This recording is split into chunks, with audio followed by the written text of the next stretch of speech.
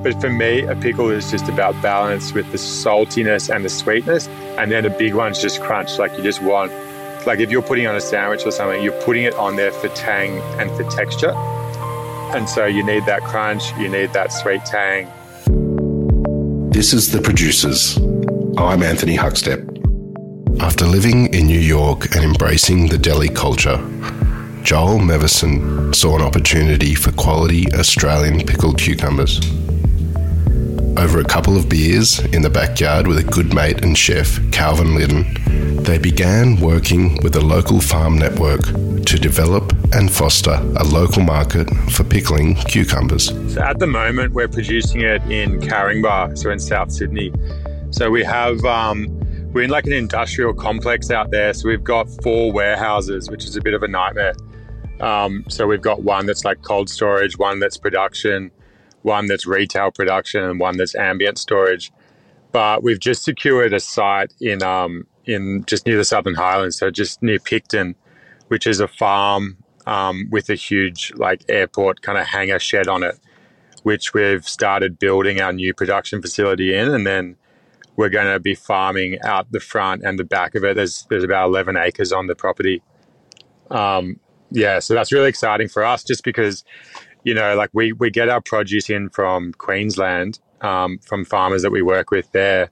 But like it's just in this industrial complex. So it's just, you know, it can get a little bit soulless turning up there every day. Food always played a huge part of Joel's life growing up, and a career in food felt like a natural extension of that. Like from when I was a kid, my mum was always been in hospitality. You know, whether it's in a restaurant, like she managed restaurants, and then she's also done like lots of like deli style places where she's done, you know, she's like got charcuterie and fine cheeses. So I kind of grew up around that. Like, you know, I'd go to work with her and just be hiding under the counter and just eating like salamis and kind of French cheeses. That's probably my earliest food memories, was going to work with mum. I just think it's just like if you're into food, you're into food. Like basically everything around my life revolves around some form of food or drink. Like I'm not a chef, but like I cook a lot, and obviously Callie's a chef, so I get a lot of inspiration from him. But yeah, I love the lifestyle that food surrounds itself with, like just wine, and I kind of find it addictive. So. Inspired by the incredible pickles in New York, Joel and Calvin began making their own in Calvin's tiny Surrey Hills home. So Westmont Pickles started with me and my buddy Cal, and we're still just the 2 directors doing it. But basically how it began is I was living over in New York City for a few years. And so I've always loved, you know, briny things. Like I always loved pickled onions as a kid. But I got really into kind of the gherkin side of things, like the kosher dill pickles that you get in New York. And there's just like a pickle on the side of everything. And I was working hospitality over there, so I got really into just that tangy side of life. And then I came back and I was still working in hospo. And Callie, who was my friend from school, he had been a fine dining chef. Like, so he'd been chefing for a while, and then he got sick of that, so he became a graphic designer. And I hit him up and I was like, mate, I think this could work. Like I was doing the menu at a cafe, and we were putting pickles on the menu, and we were making it in-house. And this is like in 2012. And then, you know, I had lots of friends who were chefs and stuff, and I was talking to them, and they were pretty keen on getting like an Aussie pickle that was kind of like, you know, good quality and wasn't too sweet. So I talked to Callie, and, you know, kind of just used his abilities, like he's like chefing. Like, so he did the recipes, and then because he was the graphic designer now as well, he did all of the logos and stuff. So it kind of worked really well. And then we started producing in his backyard in Surrey Hills, which was pretty funny. Like, you know, he had like this tiny, as you can imagine, this tiny little terrace house with like, you know, this like 10 meter squared backyard. And we were just producing out there and selling just to mates who were chefs. Like we got kind of lucky because one of my mates was Pat Friesen, he was at Merivale at that time. So we kind of went straight into Merivale. Like our first customers was Merivale and Harris Farm. So like we just got super lucky with that kind of stuff. And also it was that time when like we hit that burger craze like just before. So we started making the pickles, and then the burgers just blew up in Sydney, well, obviously in Melbourne, and then Sydney followed suit. And so we just rode that wave, and it was really helpful for us. But that's pretty much how we started. We started in Callie's backyard in Surrey Hills. He's a chef, I'm a barista. That's it. Having an idea was one thing, but finding the right locally produced cucumbers was challenging. You know, like when we started Westmont, we quickly found out that there's no one really grows gherkins in Australia year round. It's not like there's no market for it. So there's the one guy who does McDonald's out in Griffith, so he has his own farm. And then you've got a few kind of guys in Sydney markets who might grow during the summer period, but there's no one growing gherkins year round in Australia. So it was really difficult for us to find the actual fruit was the hardest thing at the beginning, because to make a good pickle, you need really low water content in the fruit. And obviously Australia, we love our cucumbers, but we like them to be, you know, it's a salad cucumber that's the most available in Australia. And so when you pickle, say, something like a Lebanese or a continental cucumber, it just, like as the osmosis happens where the brine replaces the water in the fruit, because it draws so much water out, it just becomes, it's soggy, it's not crunchy. And so the biggest trial for us was trying to find a farm that was willing to, you know, put the investment in to put seeds in the ground. And so it's kind of like a catch-22, because you can't like show customers a really great product because the gherkin isn't there to pickle, but you can't grow the business to a point where a farm wants to to grow gherkins for you. Like, do you know what I mean? So like we kind of had to find a farm that would take a gamble with us and put some seeds in the ground. And at that point we were only, we were like 300 to 600 kilos a week, which, sounds like a lot, but it's for a farmer, it's just not really worthwhile. And so we found a group in Queensland who kind of believed in it enough, and they started growing it for us. And so we were taking about 500, 700 kilos a week. And then because we got that fruit that was an actual gherkin, we were able to go out and just grow the business because we had the quality there. So we could show chefs, what we had, and that it was better than what's on the market. And it was grown in Australia, which has always been our main selling point. Is like, this is Aussie, it's grown by Aussie farmers, we pickle it here, which has been really good for us. But yeah, so once the farm started doing that, then we kind of grew the business.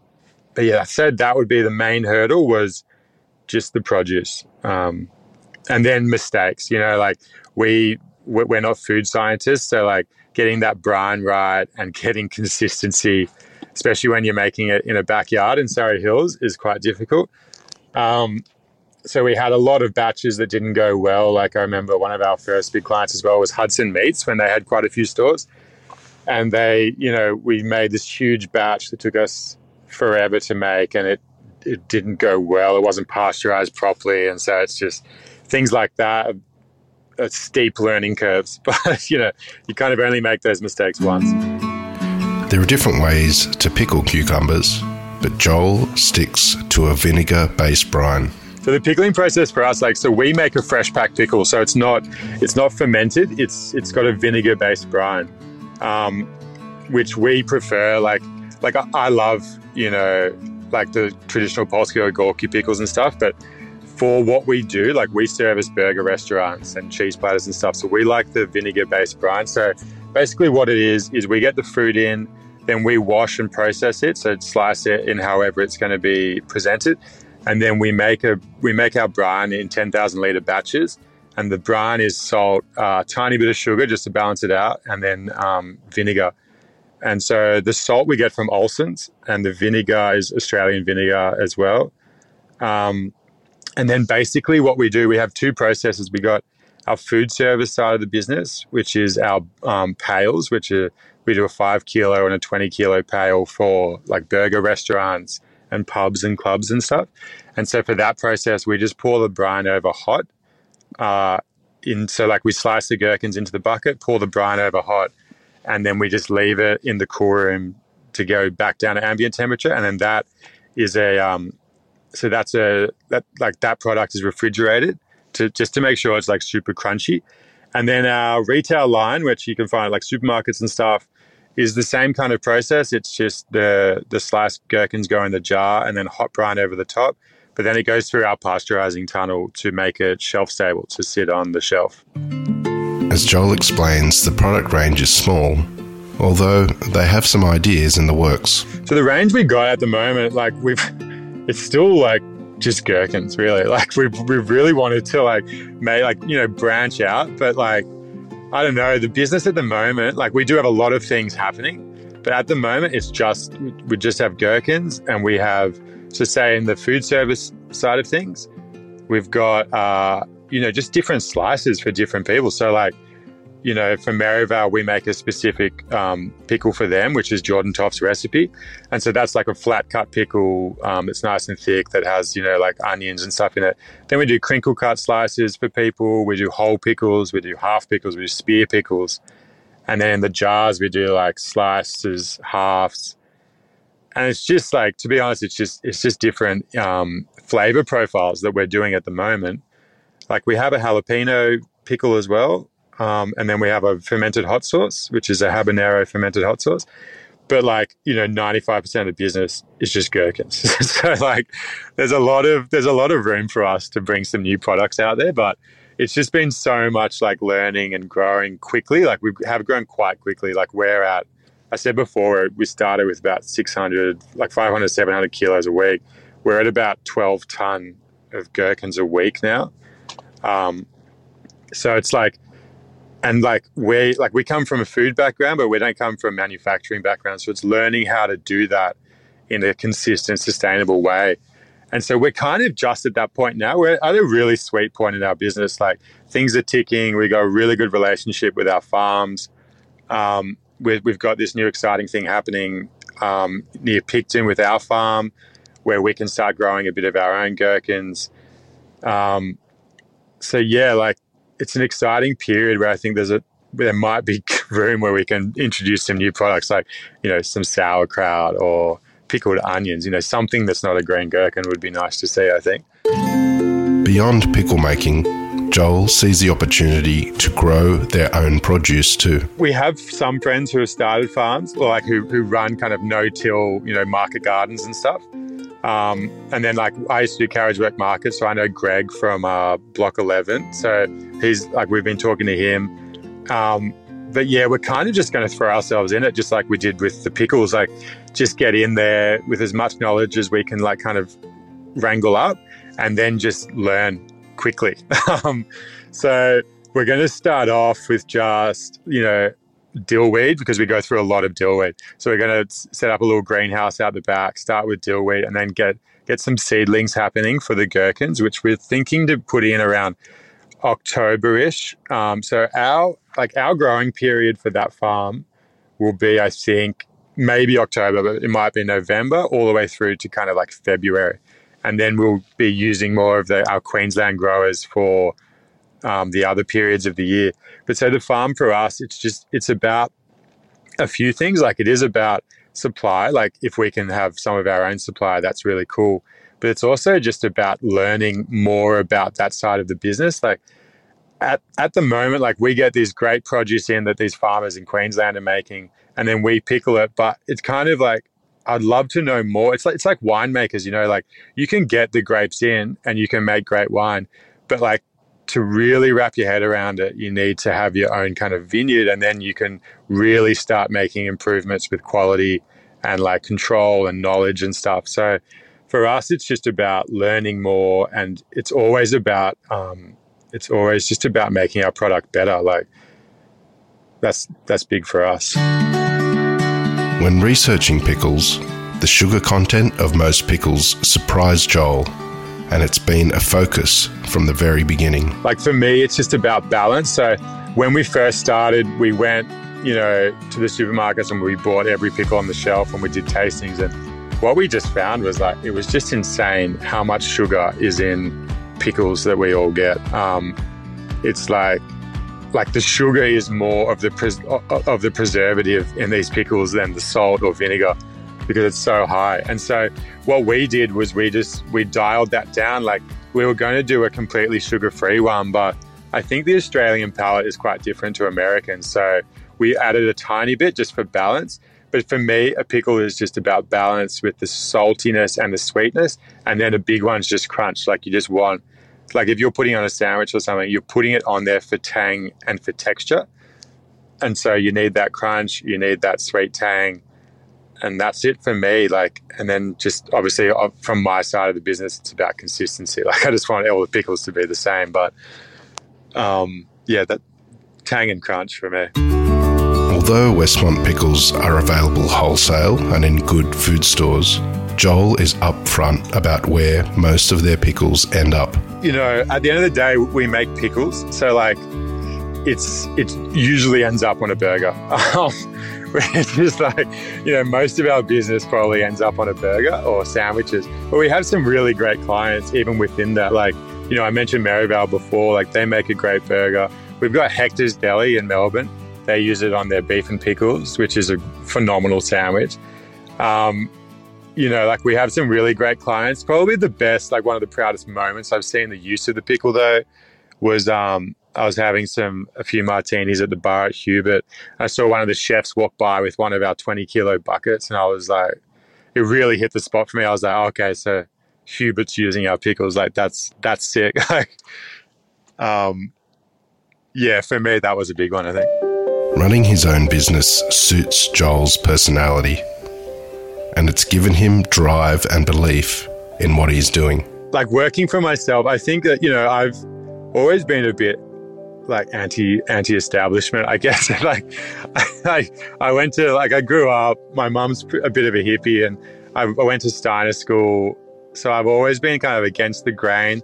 And so like, it's been a struggle having a boss ever, to be honest. Like, and so just being my own boss is obviously really stressful, but it's also just, I find it like, I don't think I could have it any other way anymore. So it's changed my life in that aspect where like, you know, learning to be a boss has been a big one for me. Like, you know, I'm not so much, that's not really how I work, but Callie, you know, my business partner, he's really good with that stuff because I guess from being in the kitchen, he knows how to run things really well. But yeah, just having that freedom to like work on things that I want to work on and when I want to work on it. So sometimes, you know, I'll be working late into the night, but the next day I might just go surfing all day. You know what I mean? So it's about like kind of life balance for me.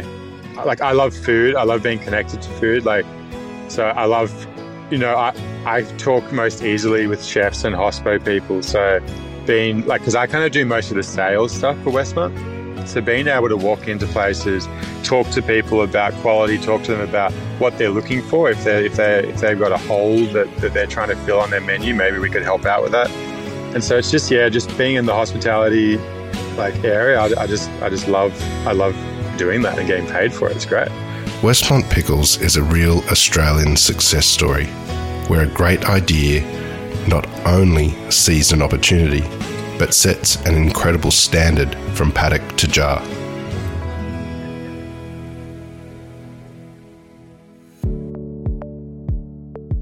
This is The Producers, a Deep in the Weeds production. I'm Anthony Huckstep. Stay tuned as we share the stories of producers, farmers, makers, and growers, the true lifeblood of the food industry. Follow us on Instagram at Producers Podcast or email us at producerspodcast@deepintheweeds.com.au.